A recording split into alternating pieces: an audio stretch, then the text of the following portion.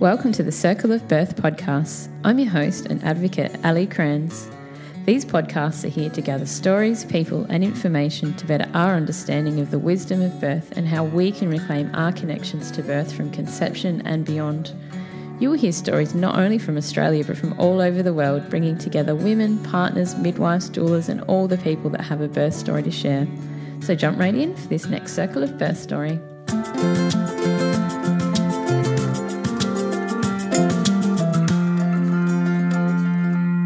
Hi all and welcome to episode 20, and this is a run-on off of episode 19 with Maryn from Indie Birth. So go and have a listen to that and you'll hear Maryn's 7 birth journeys, which are very empowering.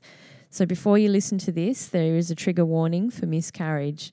So if you're currently pregnant or planning to, this may not be the right episode to listen to right now. So please come back at a more appropriate time. Anyone facing miscarriage or have been through, this is a story that is speaking the truth of her birth as a woman with and through her own childbirth experiences. So please keep an open heart in a space that not to judge, but to listen and connect with all our experiences birth. Maryn here shares her heart-filled experience of the birth of Sable Sage. Here Maryn found out at 16 weeks that Sable's heart had stopped. Her story goes through the process, the emotions and the support around her, a unique and beautiful journey honouring life and death. Please listen with light and love. So did you want to sort of talk about your recent birth? Well, that was last year, I suppose, wasn't it, with your miscarriage? Yeah, I don't mind talking about it. I think it's great to hear really happy stories of birth, but it's important too that, loss is really common. Yeah. And when people want to share it, I think it's great. So I got pregnant about the same time after, every baby, it's been about the same, about a year after. And right away, something was different about this pregnancy. I didn't feel good, and I normally feel great when I'm pregnant, which is probably why I've done it so much. So I thought, well, maybe it's just I'm getting older. I don't really know. There was lots of darkness around the pregnancy, and I hope that doesn't freak anyone out. But in a way, I think it's reassuring that I do think women have a sense when something isn't quite right. And so that was something I personally took away. So it just was a very strange pregnancy for as long as it lasted. I was sort of depressed, which isn't usual for me. Life just seemed hard. I felt sick and miserable. And I remember thinking that I just didn't really know if I could actually be pregnant for 9 months. I had several dreams of the baby dying, and that was very disturbing. And they weren't the kind of dreams that, you have sometimes upsetting dreams, but you recover, but the ones I was having were very intense and they felt real, and I would wake up sobbing, and this happened a couple of times. So I did think something of it, but what is one to do? You have to go on with life. And I tried talking to this baby, and I really felt like I was doing the best I could. So around 14 weeks, I still hadn't felt any movement, but I had heard a heartbeat, and I started spotting at 14 weeks. And I thought, well, that's strange. And immediately my heart sank, and I thought, this baby's dead. And I got out my Doppler, which of course is reserved for special occasions such as this, but I was happy to have it. And I heard a heartbeat, and I felt horrible. And I thought, oh my gosh, baby, I'm so sorry. You're fine. I'm the crazy one.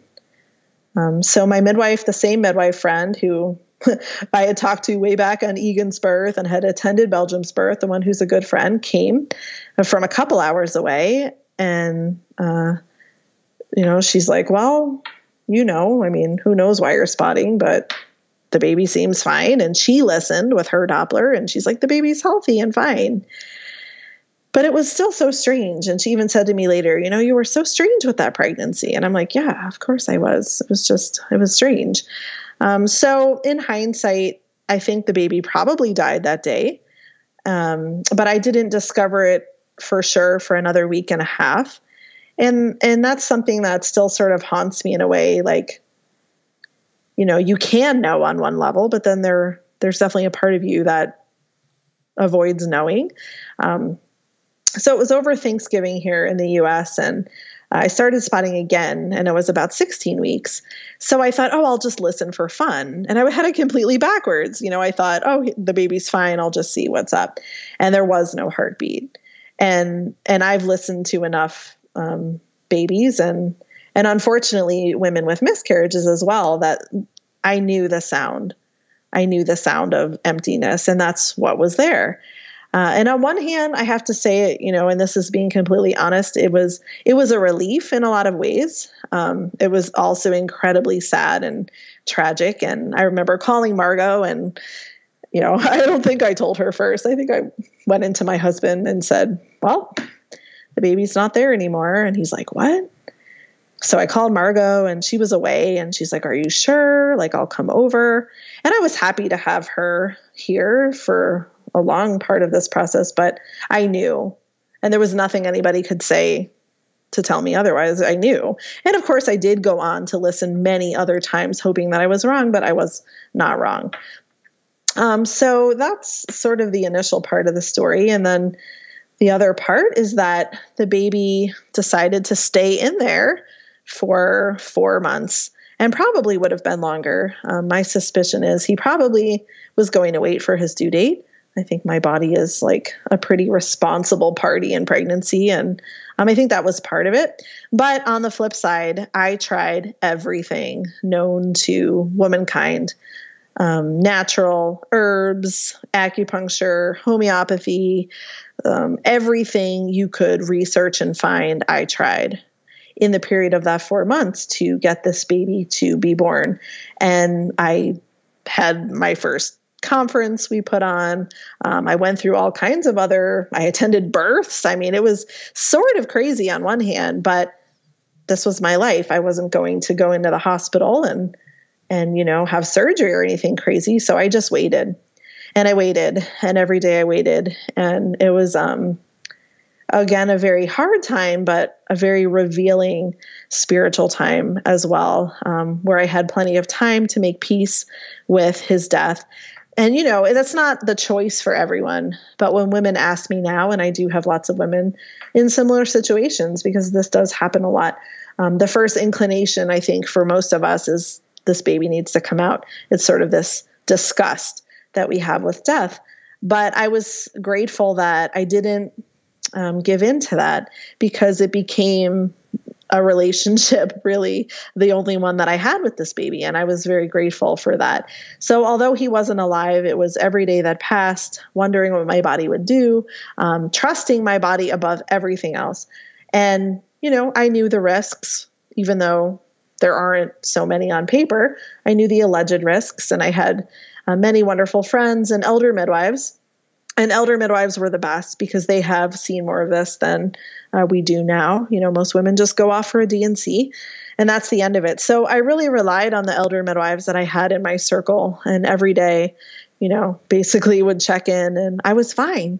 In fact, I felt fabulous. I felt great. I felt better than I had in the pregnancy. And so I just waited, and every day I got up and I said, how am I? And am I going to keep doing this today? And I would answer for that day. And that was as far ahead as I could do. So I don't remember exactly what led me to set a date. So this happened in November, and by March I was done. I remember my husband saying something like, there is life beyond this, and he didn't mean it in an obnoxious way. He meant it in a loving way, but it really hit me. And I thought, okay, I'm done. I'm done with this. I've released, I've cried, I've screamed, I've laughed. And now I think our family is ready to go on, and I'm ready to go on. So Margot was away, actually training at a birth center. And so I used her return as sort of my anticipated date of when this baby would come out. I didn't want to do it without her. I was happy to have my unassisted births of my of my healthy babies. And maybe it seems funny that I didn't want to do it this way with this one, but I definitely wanted Margot and Diane, who's my elder midwife friend there. I was scared of maybe bleeding too much or just frankly the unknown. I have never attended a late miscarriage like this. So I set the date for, I want to say March 8th. Lo and behold, I think Margot ended up getting home a day early, or somehow it worked out that it actually was the 6th of March, and I was ready. And I was actually really looking forward to this. I couldn't wait till this was done. So my friend Diane came up from Phoenix, and she was an amazing support. We tried something we hadn't tried yet, which was seaweed internally. I would have done anything really except go to the hospital. So she did some internal seaweed. And I remember just blessing her hands before she did it. I love her. And it was, this was the best case scenario. This was the most loving way to facilitate this birth. So she did the seaweed. And I had gotten a hold of some Cytotec, or I don't know how you guys know it, misoprostol or miso there in Australia. What's it? So how does it work? Yeah, it's used for induction of normal full-term babies. It's very dangerous in that regard, okay. But it is used for miscarriage and abortion. So tablet form, isn't it? Is that right? Yes. Yeah. Exactly. Okay. I'm with you. Yes, yeah. Exactly. So yeah, normally if you go to a doctor and if you're in this situation, then they might just send you home with the miso and, you insert it and let it do its thing. So, this was my last option. This was it. I didn't have another thing that I thought was available to me at home, which I think is pretty accurate. And so I was really praying that this medicine, and I mean that in a spiritual sense, actually, this was medicine. This was the medicine of my choosing. And I think the full dose is like 4 tablets. I'm a really small person, and I knew my body. I knew my body was going to react to the slightest bit. So I used only half of 1 tablet, and that was at like 4 p.m. By 6 or 7, I was contracting, and by 10 o'clock, the baby was born. And it was actually a really easy birth. It wasn't nearly as painful as I thought it would be. It was beautiful. And the baby and the sac all just came out together. And it's something I almost I need to look at my own picture sometimes to believe that this happened. It's kind of crazy. But I had my women support there, and we cried and we laughed. And, Jason, my husband, was there. He wasn't super involved. I think he was just in the place that he needed to be. But it was quite an experience. We hung around for hours afterwards and cried and talked and took photos. And, then it was kind of like a normal postpartum for the most part. But it was actually an amazing experience. And I've said with all of them, I wouldn't do it. I wouldn't change it. I don't regret it. And I mean the same about Sable, which was his name. It was just an incredibly, it was healing on some level. I can't even explain that, but yeah. There's something about, accepting death and surrendering that is, that we really do in live births. We just kind of don't realize it, So it was a beautiful birth, and it was perfect, and I didn't bleed at all, and my body recovered wonderfully. And it was kind of a crazy story, but it happens. And did the name come to you somehow? Yeah, that was another strange part of the pregnancy. I didn't really connect with him much at all, other than I kept asking for a name, and he gave it to me, and I had no idea what it meant. And I wrote it in my journal, and then I looked it up, and he told me Sable Sage, and I looked up Sable, and I didn't look it up until, no, I did actually. I looked it up before he had died. I looked it up, and it said black, darkness. And of course, Sage is teacher. And I remember being sort of upset and laughing too, and saying to him out loud, that is a really strange name, and you're a baby, and maybe you could think about that. you know, so it wound up being exactly what he was, and truly was a teacher. And sort of those amazing things that we just can't believe happen. Wow. I just sort of listening to your story, and I just absolutely appreciate that you shared that. I went through so much of a similar experience with a miscarriage that I had before my daughter was born. And that feeling, I just really resonated when you said about that feeling, because I knew that whole pregnancy that something wasn't right. And I even said to my partner, something's not right. And it's just that, and I think that's why we probably need to talk about it more, because during that journey for me too, there was that sort of fascination with the process of death. And I learned a lot about life and death, and that cycle, which is such a great lesson for me. And going through the emotions and then feeling in a system what you're probably told to feel or think. And really similar situation too, because I had a name that came to me, and the relief, I felt that as well. And I felt relieved too that I listened to my body and allowed it to do what it had to do, and make that connection to spirit as well, because I knew that it was something so strong. Yeah, so thank you for sharing that. Oh, yeah, you too. It's, again, it's really important to tell those stories. And, I hear more of them now, of course, than I had before. Yeah. And, even as a midwife, I wasn't really taught to support women through miscarriage. I think that's another common thread, like with newer midwives, even by law, sometimes we're not prohibited, or they're not prohibited to support a woman with a stillbirth or miscarriage. So there's this, this whole other fear and veil around this very normal part of life. So, it's the universe always giving us the lessons we need. And for me to feel more comfortable, in that role, I think is good. We need more people that are comfortable supporting women when they lose babies. Yeah, and thank goodness for those elder midwives. And I had the same. Oh my gosh. I was so lucky I had a midwife that has seen it all, and I just spoke to her throughout it, and I had just the utmost support, because I know if I was in a different system, it would have been a different scenario, and I wouldn't have probably gained that lesson that I needed to learn. So thank goodness for those beautiful women. Oh my gosh, yeah. I think of all the, unnecessary trauma that most women go through with loss, as far as maybe never seeing their babies or these medical processes that they're told they need that they don't question because they're scared and they're grieving.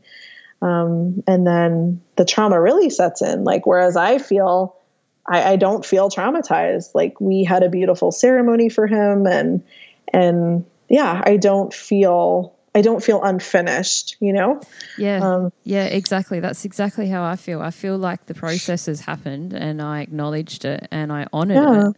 Exactly. And I felt like it was just an agreement with the universe that had to happen. And there's no connection to it. I got that connection to life and death in that circle, and I became really interested in that process, and I felt for people dying that need that so it's really interesting. And like you said before, it's birth, life, death, life. It's all connected. So and for children too, I mean, some people might find that distasteful, I guess, that children would be exposed to such a situation, but I felt like it was one of the best lessons that they could receive, in a way, for death to be more normal, and to experience this alongside of me. And, children are children. They kind of are in the moment more than we are. So even the things my children would say, like, I would laugh about.